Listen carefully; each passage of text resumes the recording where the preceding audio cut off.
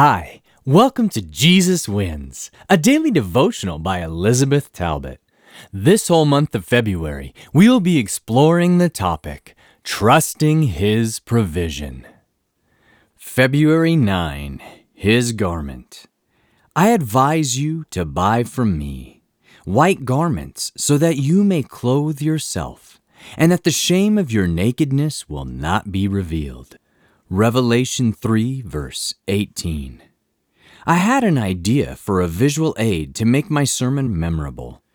In order to illustrate the point of the parable of the marriage feast and the man who was found without the festal garment, I brought large, white plastic bags to church for everyone to wear. There were more than 1,000 people there. It was quite a sight to see the entire audience completely dressed in white. In the skit that followed, the one person dressed in black was taken outside of the venue for his refusal to wear the provided garment. This parable is not the only place in the Bible where God makes it clear that our own spiritual clothing is not good enough to qualify us for heaven.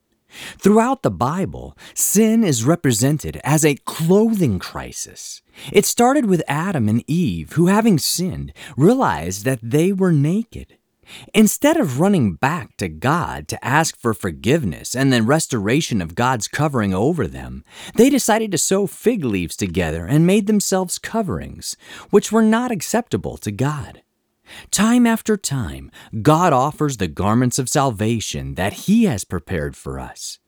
In the Gospels, parables such as the one found in Matthew 22 make the same point. Even in Luke 15, verse 22, when the prodigal son returns, the first order of the father is to bring out the best robe and put it on him. In the last book of the Bible, God's plea is that the church of Laodicea buys from Him white garments so that their nakedness may be covered. The sad part is that Laodicea is proud about their many spiritual blessings and wealth.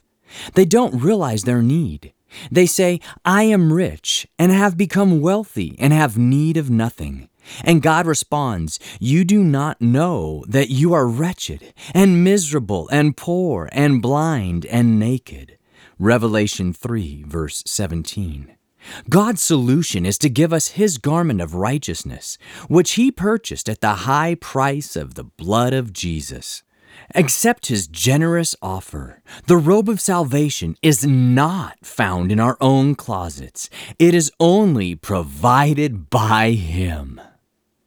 Today's podcast was excerpted from the book Jesus Wins, published by Pacific Press Publishing Association.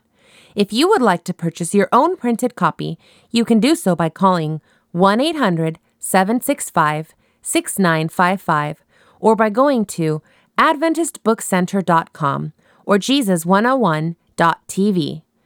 From all of us at Jesus 101, thanks for listening, and remember, Jesus wins!